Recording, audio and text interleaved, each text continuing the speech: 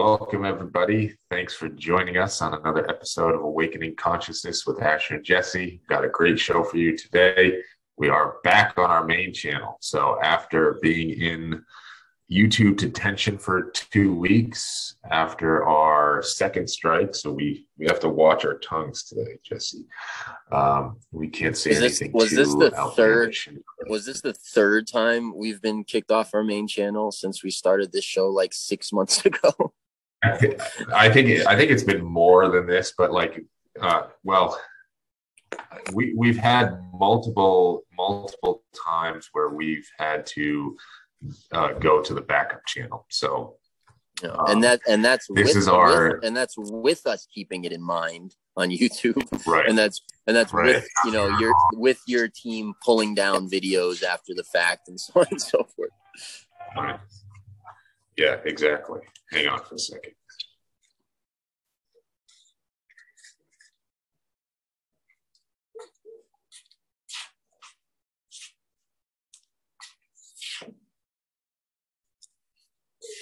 So yeah, I'll run through this. Oh, you off? Okay. Yeah, sorry about that. I think it's our second or third time with 2 strikes. So we got to really be careful this time. We don't want the YouTube censors coming down on us. But police. So today the thought police, exactly. The Ministry of Truth. The Ministry of Truth, baby. Yeah. So today we're going to be talking. They had I don't know if they still have it or not, but years ago I was in this building in Loja in the city near where I live, and I'm walking through this building trying to find the office I'm going to, and I come across a government office, and the translation was like the Ministry of Control of the Power of the Market. That was literally the government agency. And if that's not an Orwellian title, I don't know what is. I was like, I stopped and my jaw dropped and I took a picture and then I laughed and walked away. But it was, just what an amazing representation of this, just communist Orwellian world that they're trying to implement.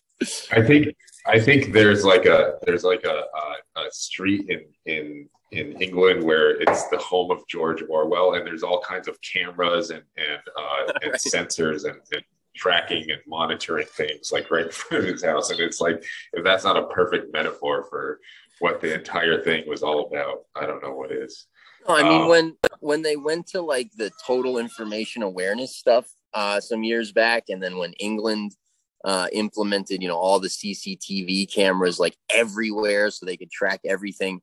Yeah, I remember thinking at that time, like, wow, this is the Orwellian, nightmare that he predicted. Yeah, and it's gone into overdrive at this point. Yeah, that was 10 years ago or more that I'm talking about. Yeah. So today we're going to be talking about detaching from the show. And so today the big story is the trial for Kyle Rittenhouse is they concluded their closing arguments. I think that's what it's called, yesterday evening, and the jury is going into deliberation today. And so we're going to be talking about detaching from the show, because I think what a lot of people are doing is taking a side and investing emotionally into the outcome of whatever it is, whether you're on the side of, Kyle Rittenhouse is a bigot, racist, whatever they're calling over there, and he, was doing all this thing. That side is invested into one narrative and one set of facts, and or what they believe to be facts, and they are going to be either happy or very upset and angry, depending on what the result is. And then there's another side who believes that Kyle Rittenhouse is what do they think? He's, he righteous in his, standing up and trying to protect his community and defense of property, self-defense, all that stuff. And so they are also invested emotionally into the outcome of what happens. They're going to be very happy if and when he's acquitted. and they will be very upset and think that a grave injustice has been done if he's found guilty. And so they're setting it up.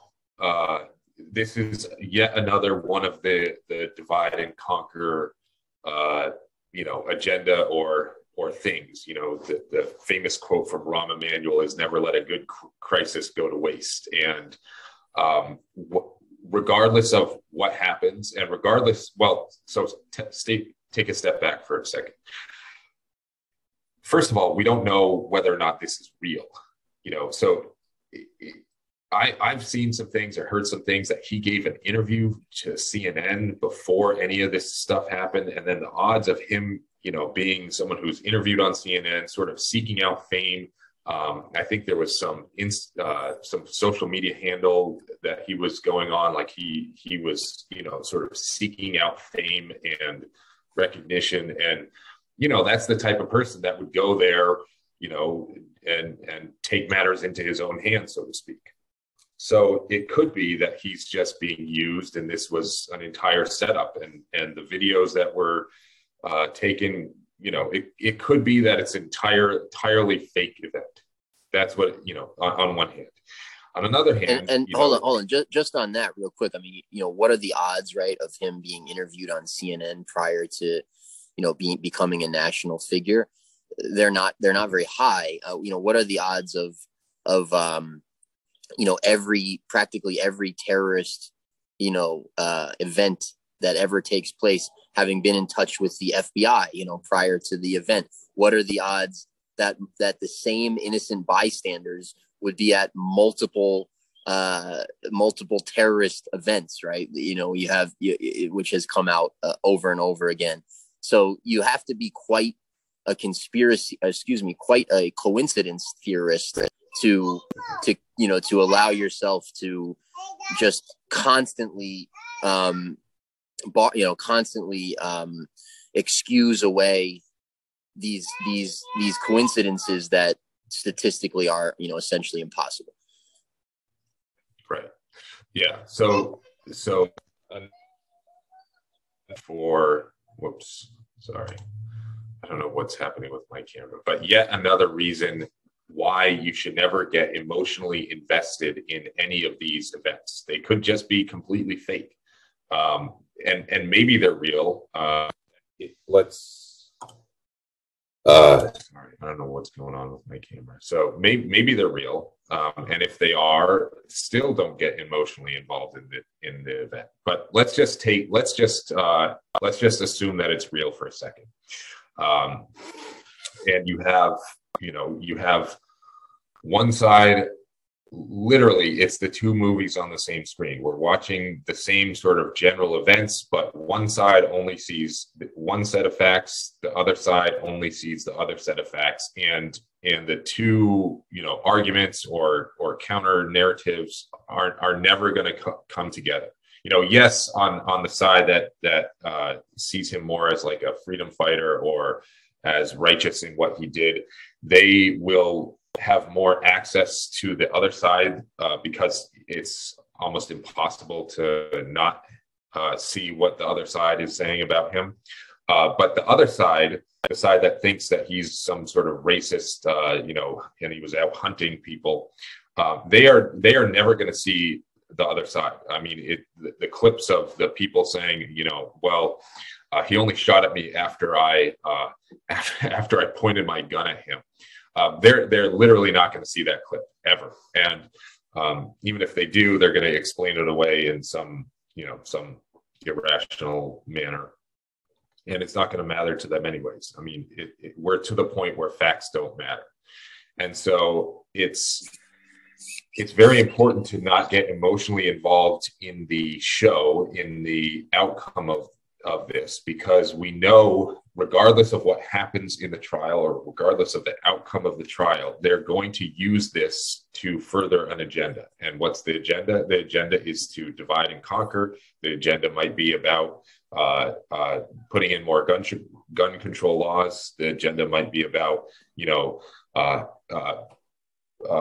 saying that he's a racist because he was at a Black Lives Matter protest. And, even though I think he only shot white people, he's still a racist because of reasons. And so it's important to not get emotionally invested in the outcome of this, because they're using it as a suck of energy. They want your energy focused on the event. They want you paying attention and really getting worked up over this and dividing people along this lines. And it's yet another way that they're going to divide people, because that's what they do. They want us divided so that we can't see who the real evil is, the real people behind the scenes, the real people pulling the levers and the strings. And so, that's the goal.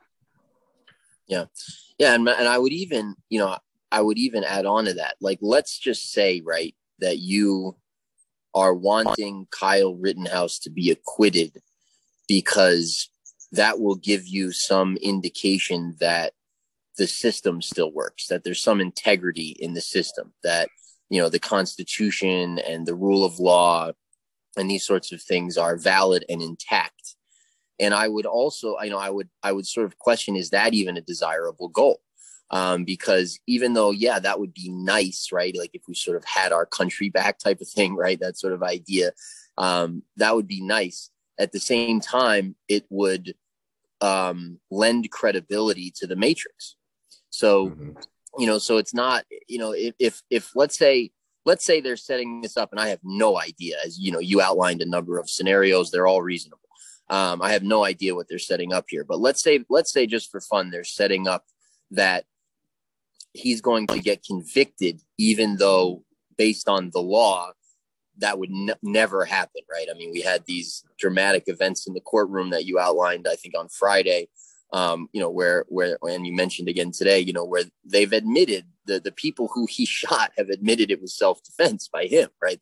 So there isn't a legal case to be made under normal circumstances. I think at that point, once they admitted that, I think, probably do motion to dismiss, and that's the end of it type of thing. So if they are setting up a conviction, even though they've told this narrative to the people believing that narrative, right? Absolutely. It's a split narrative. There's two movies, same screen, as you mentioned.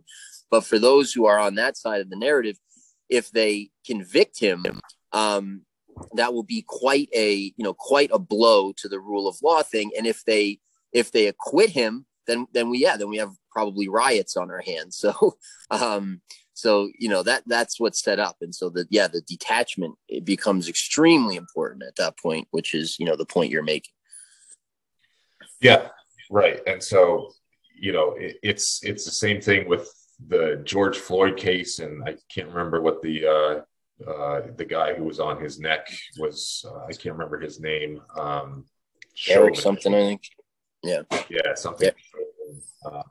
It was Derek. And, but in that case, I saw a lot of people get emotionally wrapped up and invested in the outcome of it. And I think he was found guilty.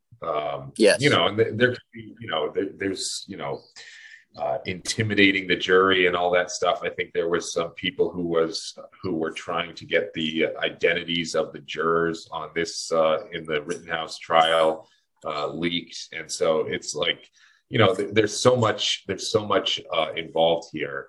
And I think the key takeaway is never get emotionally attached to any of these events.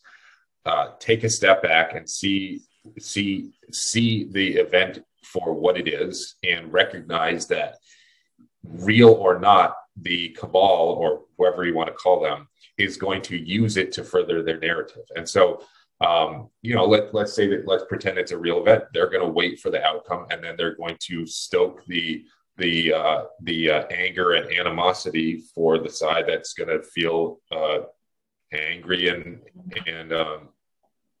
have animosity towards the other side, or towards Rittenhouse, or towards whoever is involved. And so it's just hopefully we can help people see the bigger picture, as people who have gone through this sort of waking up period and seeing the Matrix and the mainstream for what it is, and knowing that we shouldn't get emotionally attached to this, because that's only going to suck our energy into into what they want. And they want this, and maybe it's as simple as using it as a distraction for what they're really pulling off behind the scenes. And so, there's multiple ways that they can use events like this, and we need to be able to just take a step back and see the bigger picture.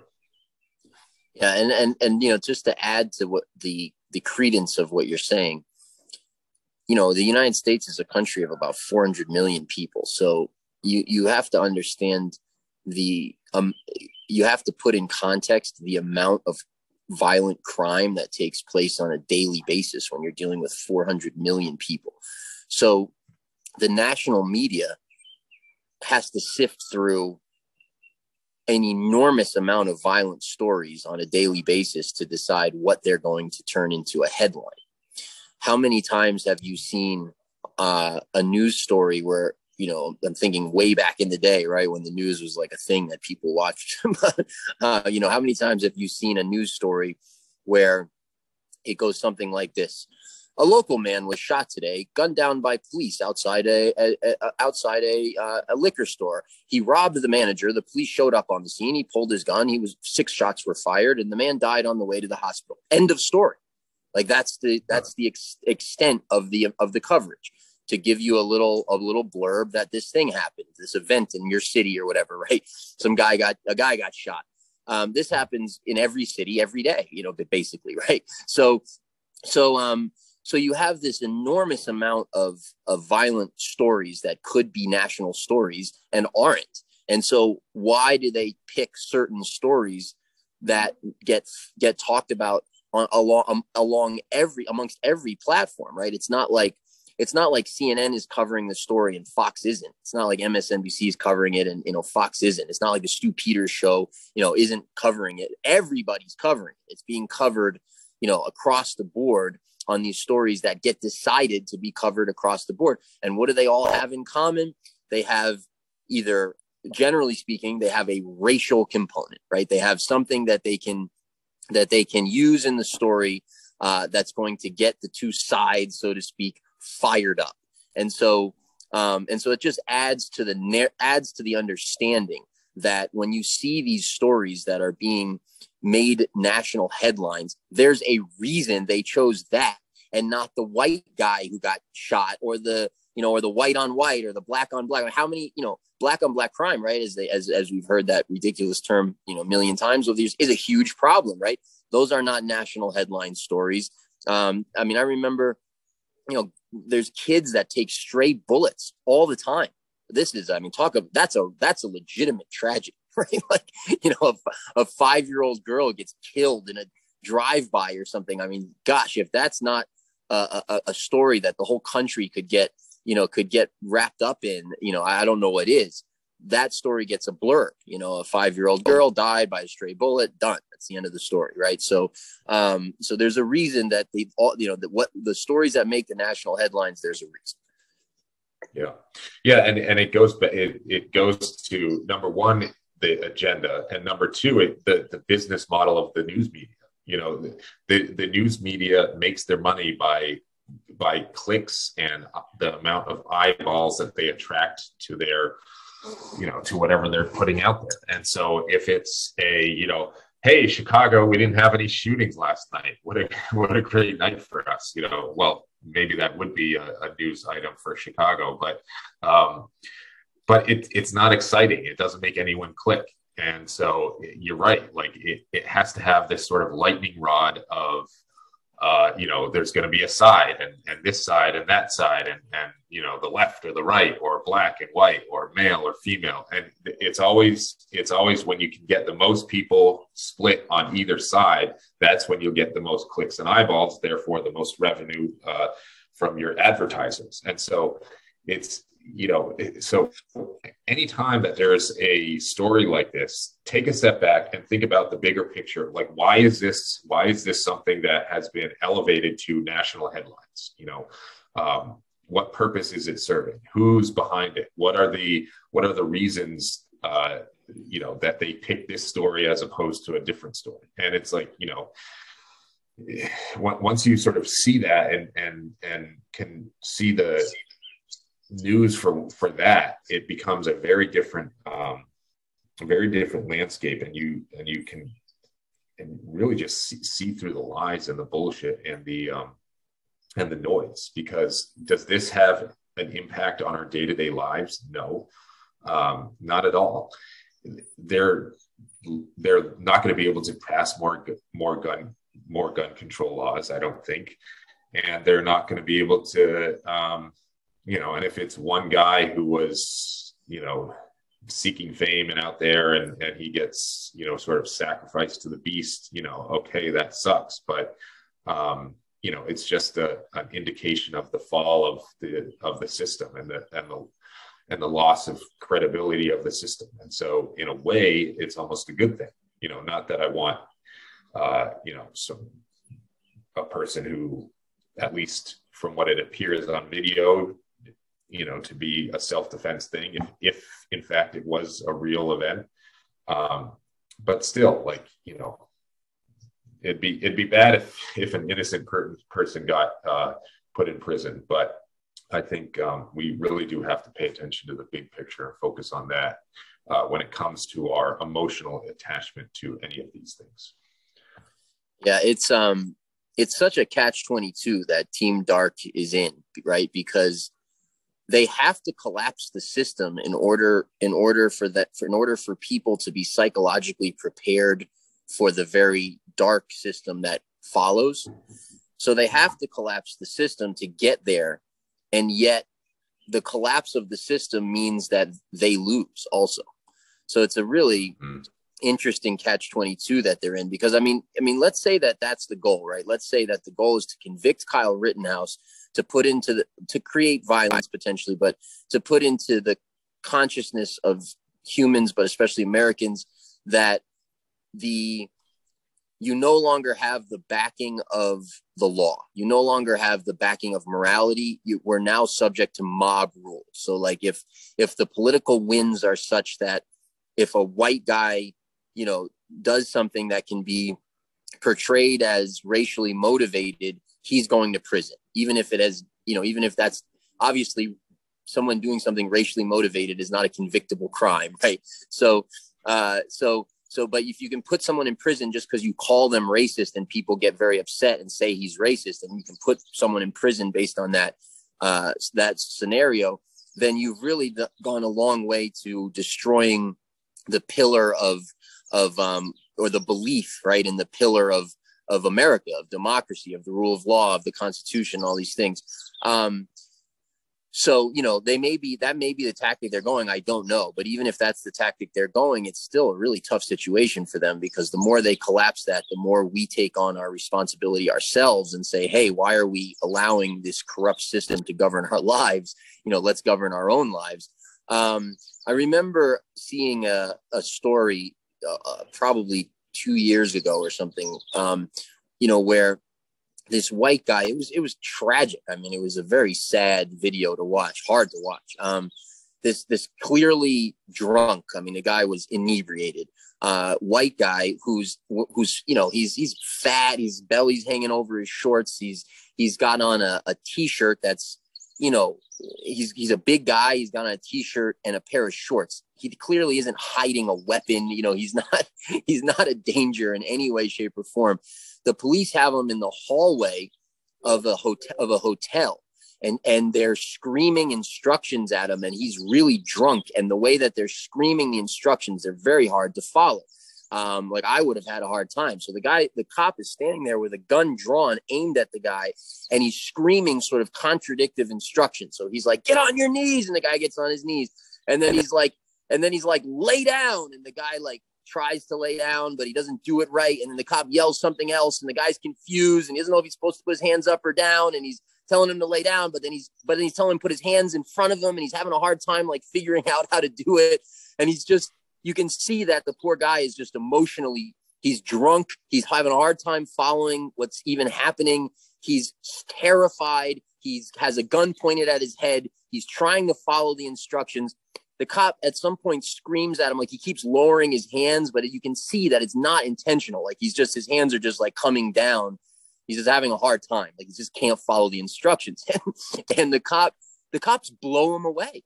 I mean, the guy says to him, he's like, if you put your hands down again, I'm going to shoot you. And the guy like puts his hands down again, not on purpose. There's no danger. He has no weapon. I mean, nothing. Like the cop literally could have just walked over to him and put handcuffs on, and he blows him away and he kills this guy, like 6 shots or something. I mean, he murders him dead. I don't think this story ever got a national headline at all.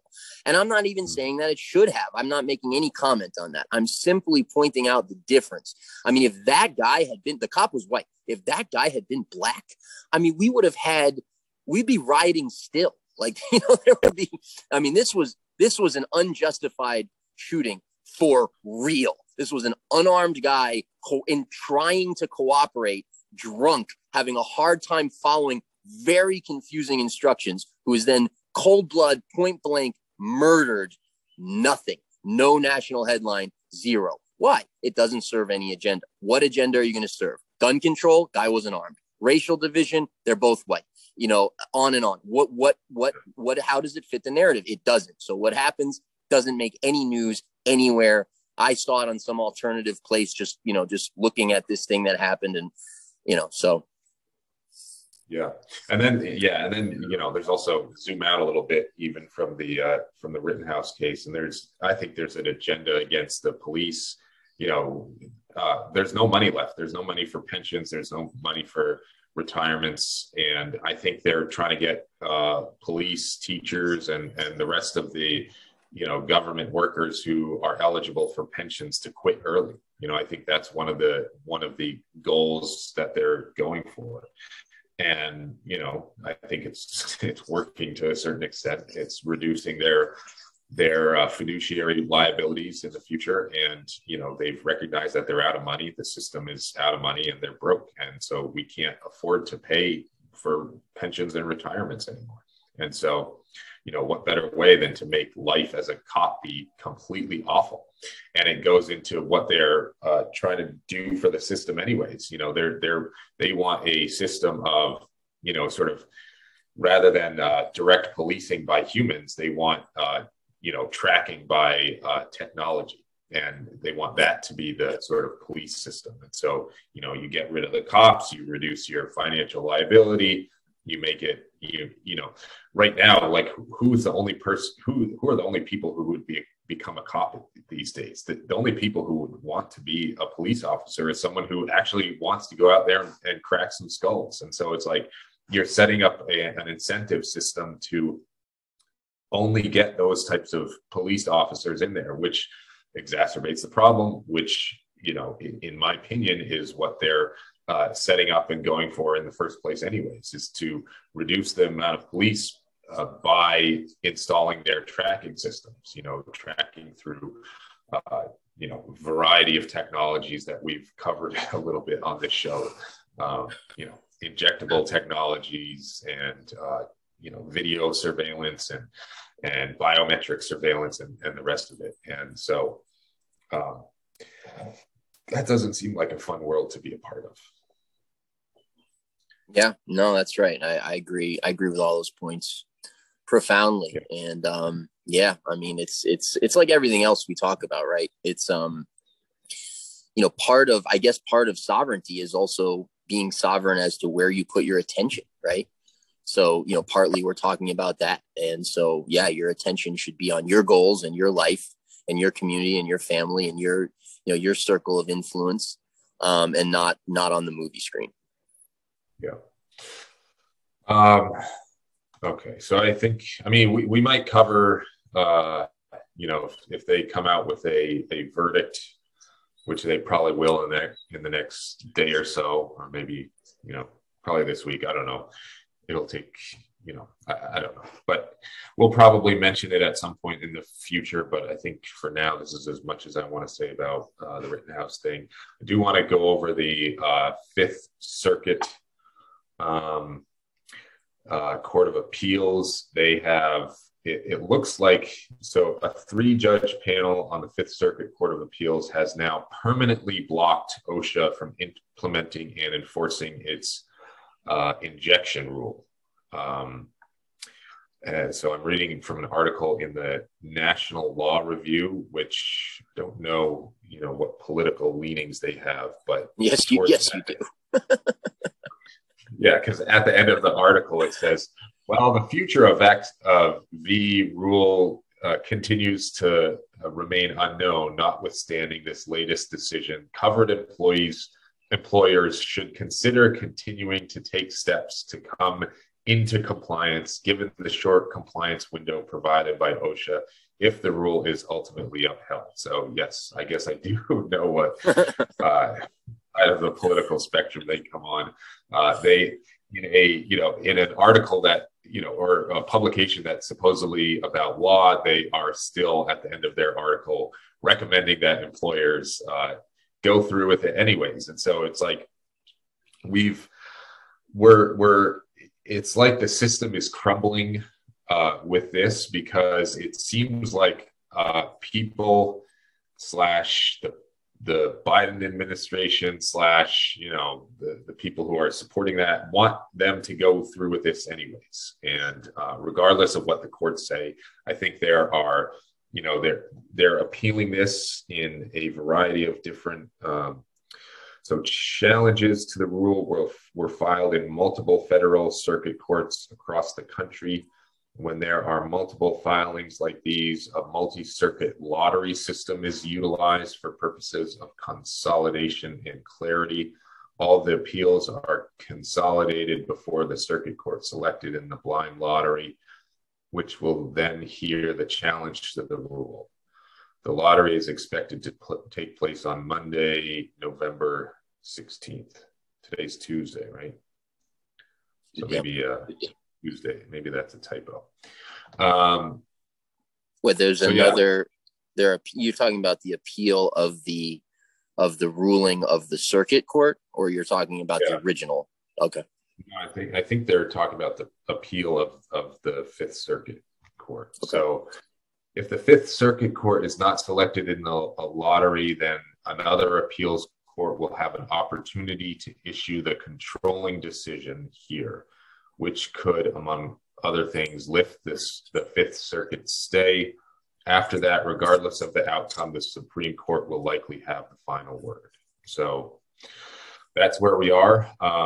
And, we, as part of the show, we were trying to, get people to hold out, don't go through with this yet. You'll have opportunities to fight this. It is being fought on your behalf in a variety of different arenas. You can fight this in your own life by taking certain legal strategies, learning a little bit of natural law and ways of, conditional acceptance and those types of things. And the longer you can hold out, the better, obviously. And I would say that this should be your go to the mat issue. And to me, it seems like they're not going to be able to go through with this regardless of what happens with this appeal. There's many different options that people can take outside of working for an employer that has over 100 people and also, or 100 employees. Also, there's just many different options that you can take. And, is your job really that important that you're going to go through these medical injections just to keep a job that you probably don't even like?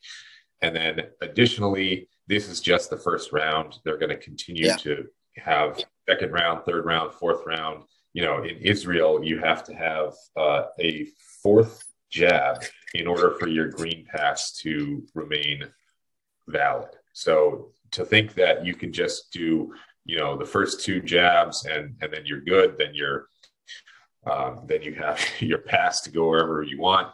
That's only going to be temporary. And, you're signing yourself up for a lifetime of compliance to irrational mandates that have nothing to do with health, science, or keeping you healthy and safe. Yeah, right. It's like, so if I can follow the logic here, right? You need the vaccine to be safe then you need a second dose, then you need a third dose, then you need a fourth dose, but the vaccine is working. And the people who haven't had any doses should get it because it's working, even though the people who are complying have had 4 doses and they're still in danger and they're going to have more, but you should have yours because it's working. Right. What? Sorry, I'm sorry. How do you not follow that? How do you follow that? How do you not follow that? That's my no, right. How do you not follow that? Exactly. I think you just made it so that we have to take this video down afterwards. I mean, I'm just saying that it's good sound logic. I mean, I'm just pointing out the sound logic here. I'm not saying don't get the jab. I mean, heck, get 20 jabs if you want. I think you should get all 3. Yeah, if you're that scared of it, you should get all 3 just to be extra safe. So, again, though, right, the cabal's in a tough spot there. Like, how do you convince unjabbed people to get jabbed when you're telling jabbed people they need more jabs and that they're contagious and that they're not safe if they don't keep getting jabs? How do you get the people who didn't get any jabs to be like, oh, this is working, I am going to go do this, right?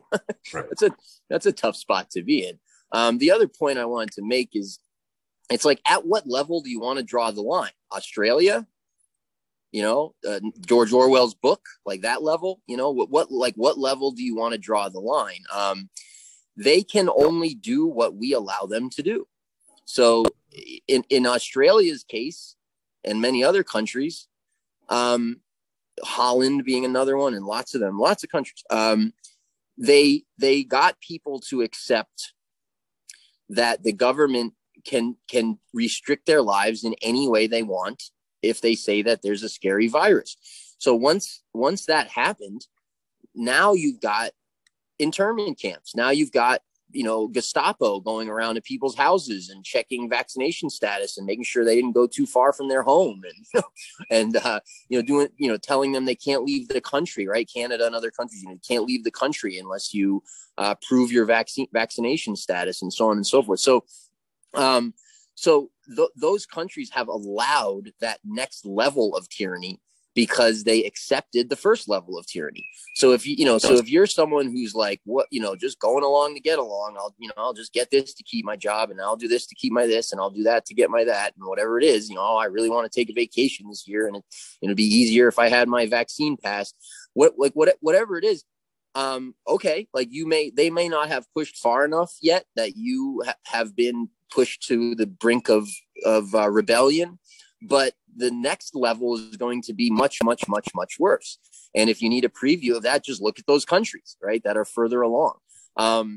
So at that point, are you going to draw the line? Okay, fine. But it's harder, much harder. And so, what world do you want to live in? One where you stand up and throw off tyranny and are free and can create your life with yourself and your family and your neighbors and your community, or one, where you're living in fear of the next government mandate.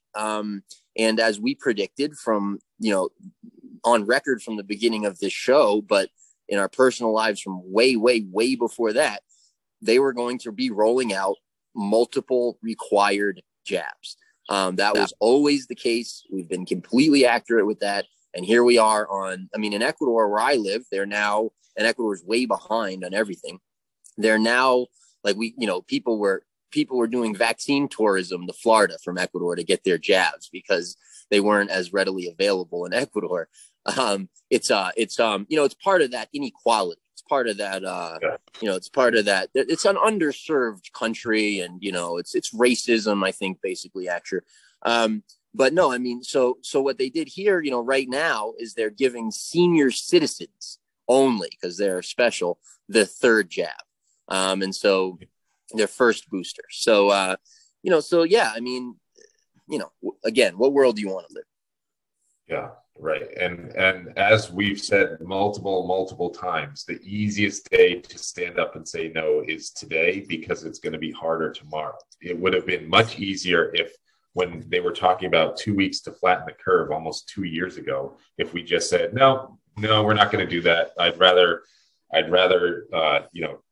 I guess, quote unquote, take my chances, even though we especially listeners on this show, know that there is no virus. But, you know,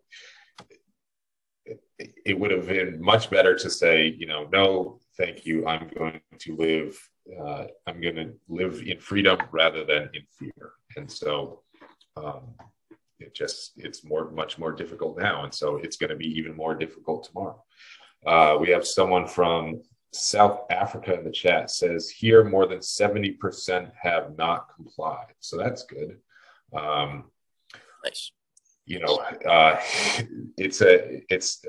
Black Lives Matter was doing a protest against the mandatory jabs because in the US, at least, the least jab population is the Black population, which says something about their intelligence and buying into the narrative that is trying to be pulled over on people. And maybe it has something to do with the treatment that they've been subjected to in the past. Maybe it has something to do with things like the Tuskegee experiments.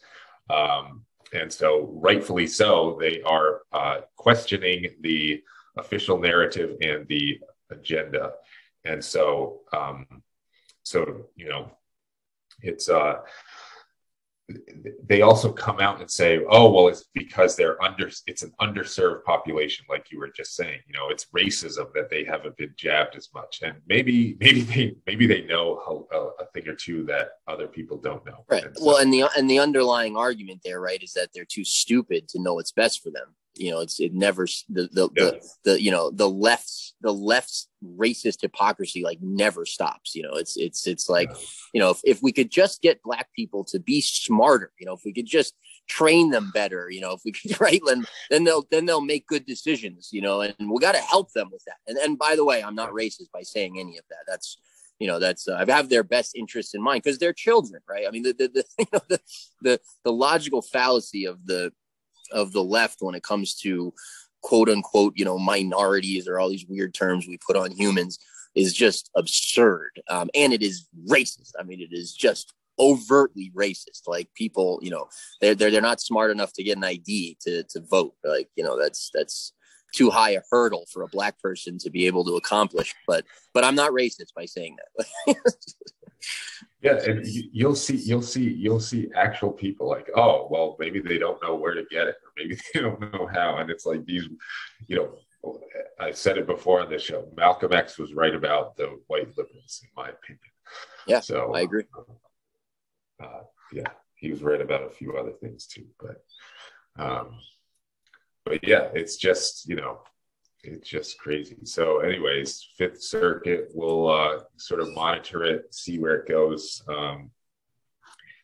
and keep everyone updated. But our purpose is more so to sort of break down what happens and cut through the nonsense, because we do live in a world of narratives, and you know, so much of it is just, you know, contrived bullshit. Like there's this I think it's the Gelman effect, where guy, he was a physicist. He on the news, they were talking about some, you know, physics thing, and he was like, oh, that's complete bullshit. And because he knew a lot about the subject that they were talking. So it doesn't matter that it was physics, or maybe it wasn't physics, I don't know. But he knew a lot about the subject they were talking, and knew and understood and recognized that it was bullshit. And so that's the same thing about every topic. If you know a ton about a specific topic, and it ends up being talked about on CNN or any news or any type of, you know, sort of outlet like that, it's all bullshit. It's all bullshit. And so this is just another one of those examples. The last story, unless you have anything else, the last story I want to cover is how SARS-CoV-2 in American deer could alter the course of the global pandemic. Now, this is not a story from The Onion. It should be, but it's not. No, it should be in The Onion or Babylon Bee, but this is NPR. So there you go. So let me share my screen and show some of this, again, nonsense. Scientists have evidence that SARS-CoV-2 spreads explosively, like not just somewhat, explosively in white-tailed deer, and that the virus is widespread in this deer population across the United States. Holy cow, this is super scary. Researchers say the findings are quite concerning and could have vast implications for the long-term course of the coronavirus pandemic. The coronavirus. I mean, wasn't it in like the rainwater before? I think wasn't there a story? Well, I think I mean, the president of Tanzania, he tested a pawpaw and a goat and a papaya or something. Fruit and again, and now I can say, and now he's dead because right. Well, so Stefan Lanka, and I can say we because he has insisted that we call it we because of, we've provided some of the funding for his research, has literally proven that the steps that they take to quote unquote isolate the virus the steps that they take literally creates the particle that they can then map to the genome of the coronavirus. So he has taken the same steps that they've taken, except without a sample from a sick person, which proves that the steps that they take to isolate the virus literally creates the particle that they call the virus. So again, with that backdrop, with the backdrop of knowing that it doesn't exist, that viruses in general don't exist, we can read this article and try to make some sense as to why they would say it's spreading in the deer population. Could it be because they want to do something with hunting and with, we can't hunt deer, we can't, that's a way that a lot of people, that's a food source for a lot of people, especially a lot of sort of independent people who are more or less reliant on the system and supply chains and those types of things. And could it be that they are sort of setting some sort of trap or making it more difficult for people like that to live and survive? Maybe. I don't know, but it could be something that they're doing. And so this whole narrative that it's spreading in deer obviously is nonsense.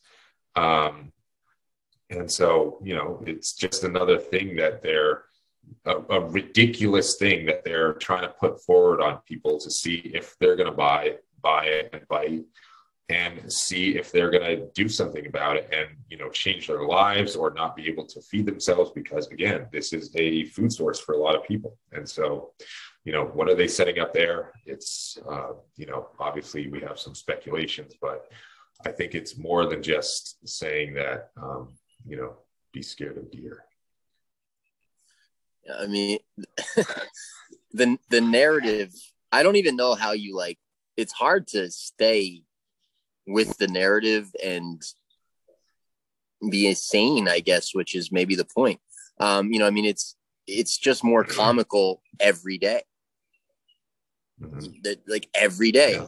It's more comical. I think for those of us, who have seen through this for a long time, it's hard to, it's like that, when you hear somebody say something and they're missing the logic of what they're saying to the point that it's funny, but you'd feel like a dick if you pointed it out to them. So you just kind of sit there and look at them as they think it through until they realize oh, I missed the thing that, made the whole point. I missed the whole point in my statement. And it's, as a result of that, it's a funny statement, right? Because I was so stupid in that moment that I said something that was lacking logic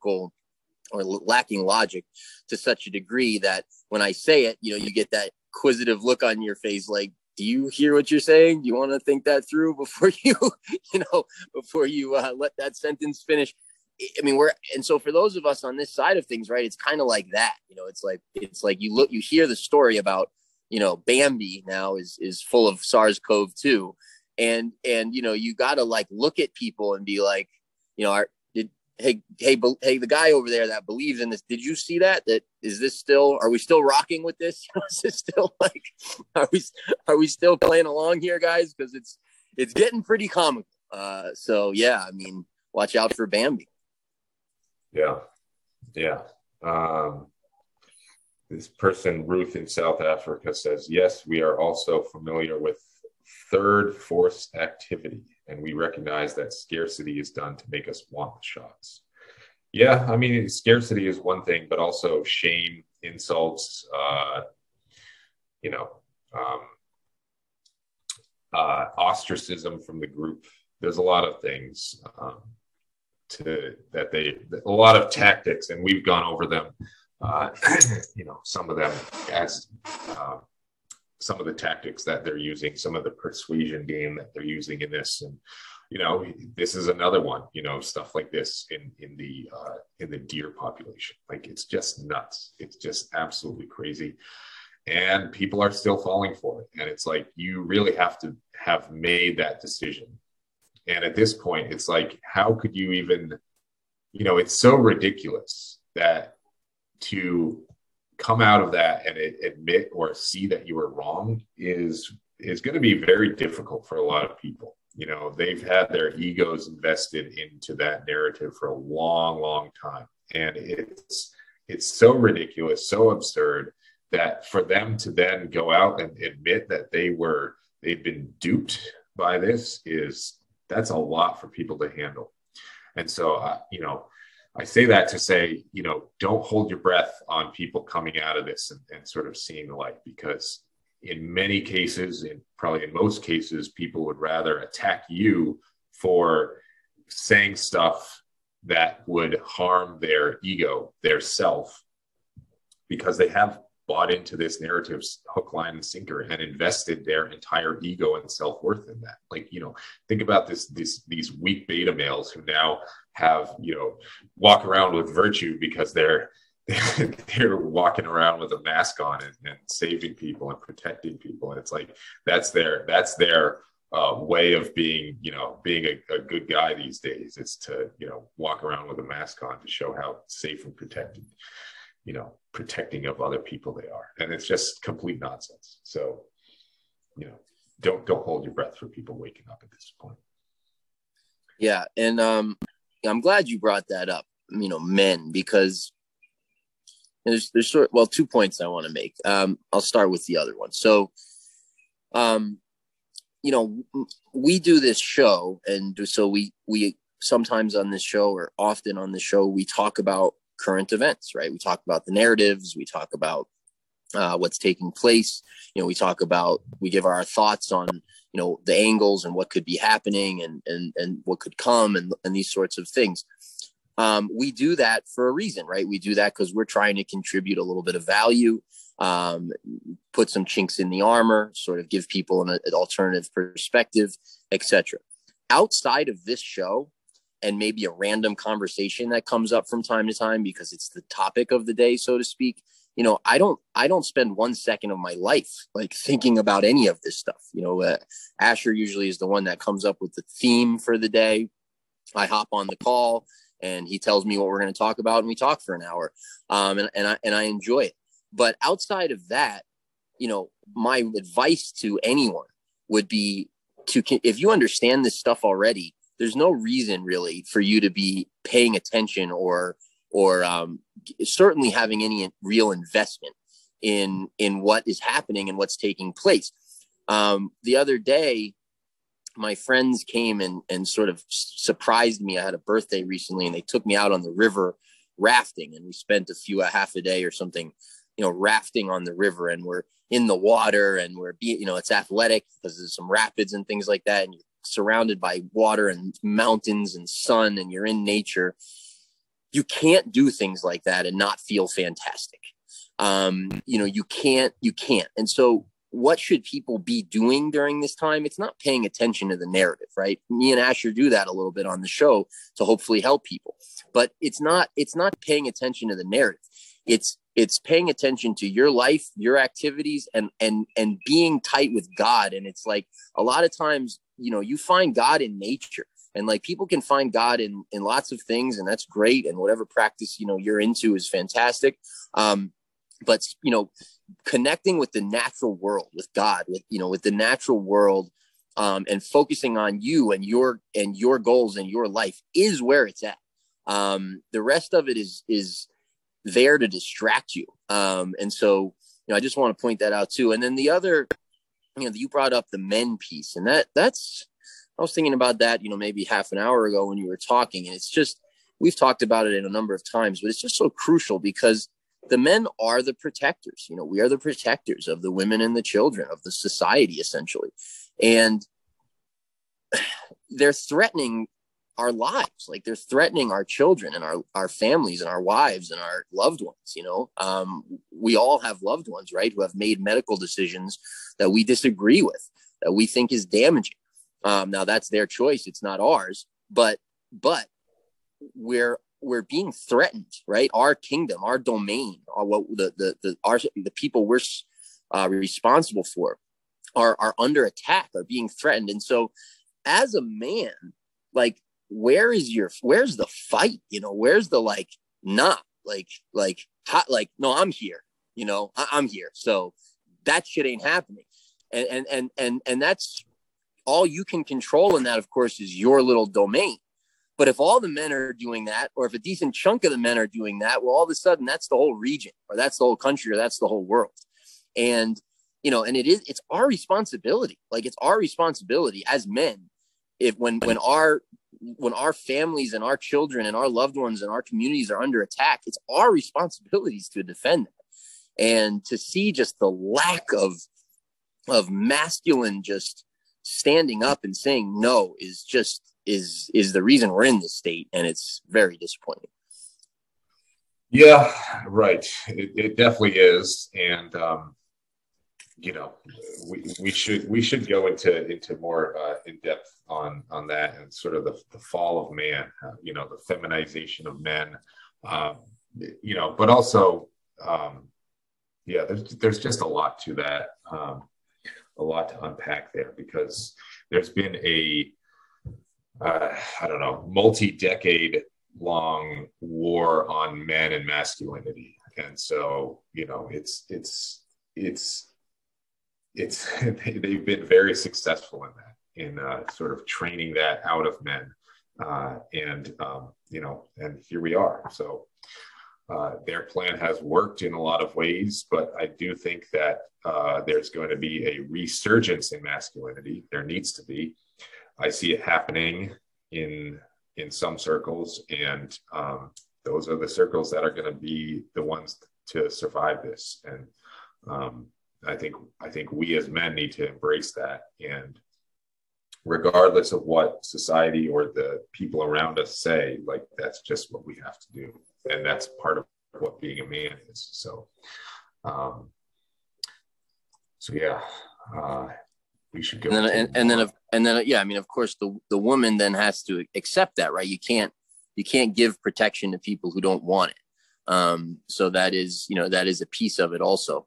But yes, it's our natural state. That's the other thing too. When as a man, I mean, you've raised boys, I'm raising boys as well. Like, you see the little boys, they understand war from birth.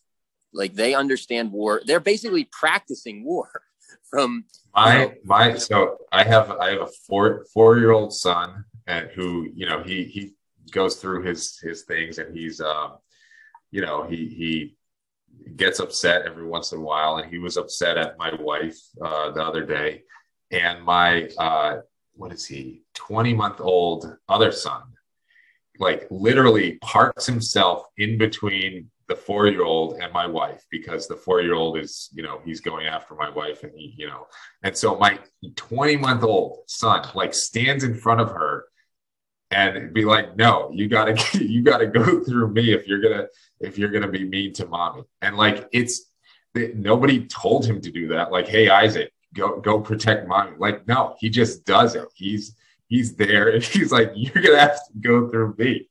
And he's 20 months old. It's very cute, but it's like, it's ingrained in us as men, and like it's instinctual, it's primordial, it's everything that we know, and our instincts and our, you know, protect, like he's like, no, you got to go through me. And you know, it's funny, but it's also, you know, it shows our nature.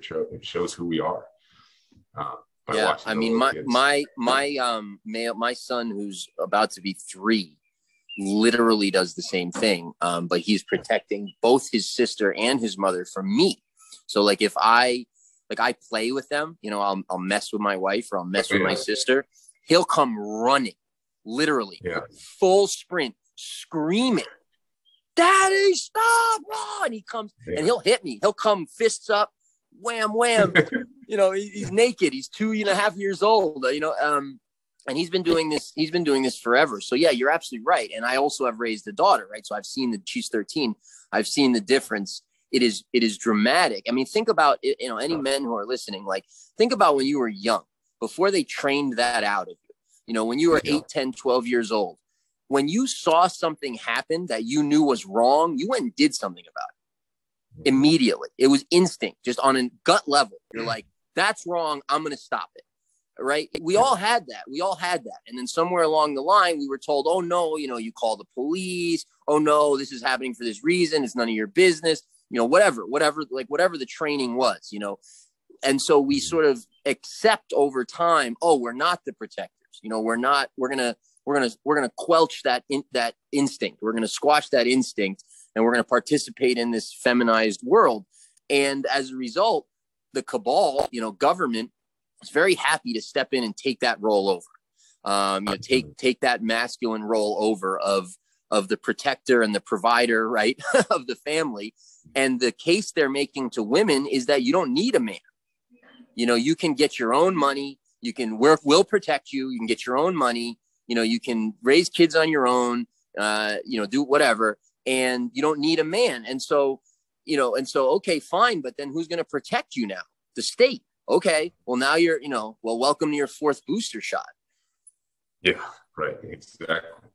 Yeah. Same thing with me and my wife. If I'm, you know, playing around with her or something like that, like, yeah, my son comes in and he's ready to scrap. So, yeah, absolutely. So I think that's all I have for today. I got to get going and do some other stuff, but yeah. Good conversation today. Please like, share, and subscribe. This one will probably be taken down, so please find it over on our alternative channels. Join Rumble. That's going to be hopefully our home sometime soon in the near future. We'll be live streaming over there.